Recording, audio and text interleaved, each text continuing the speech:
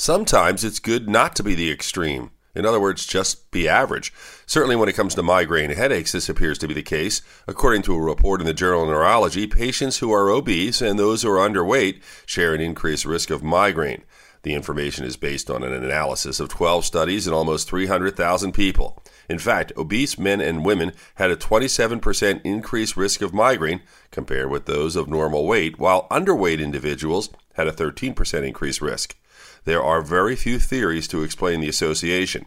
One scientist suggested that obesity induces inflammation, and inflammation contributes to pain.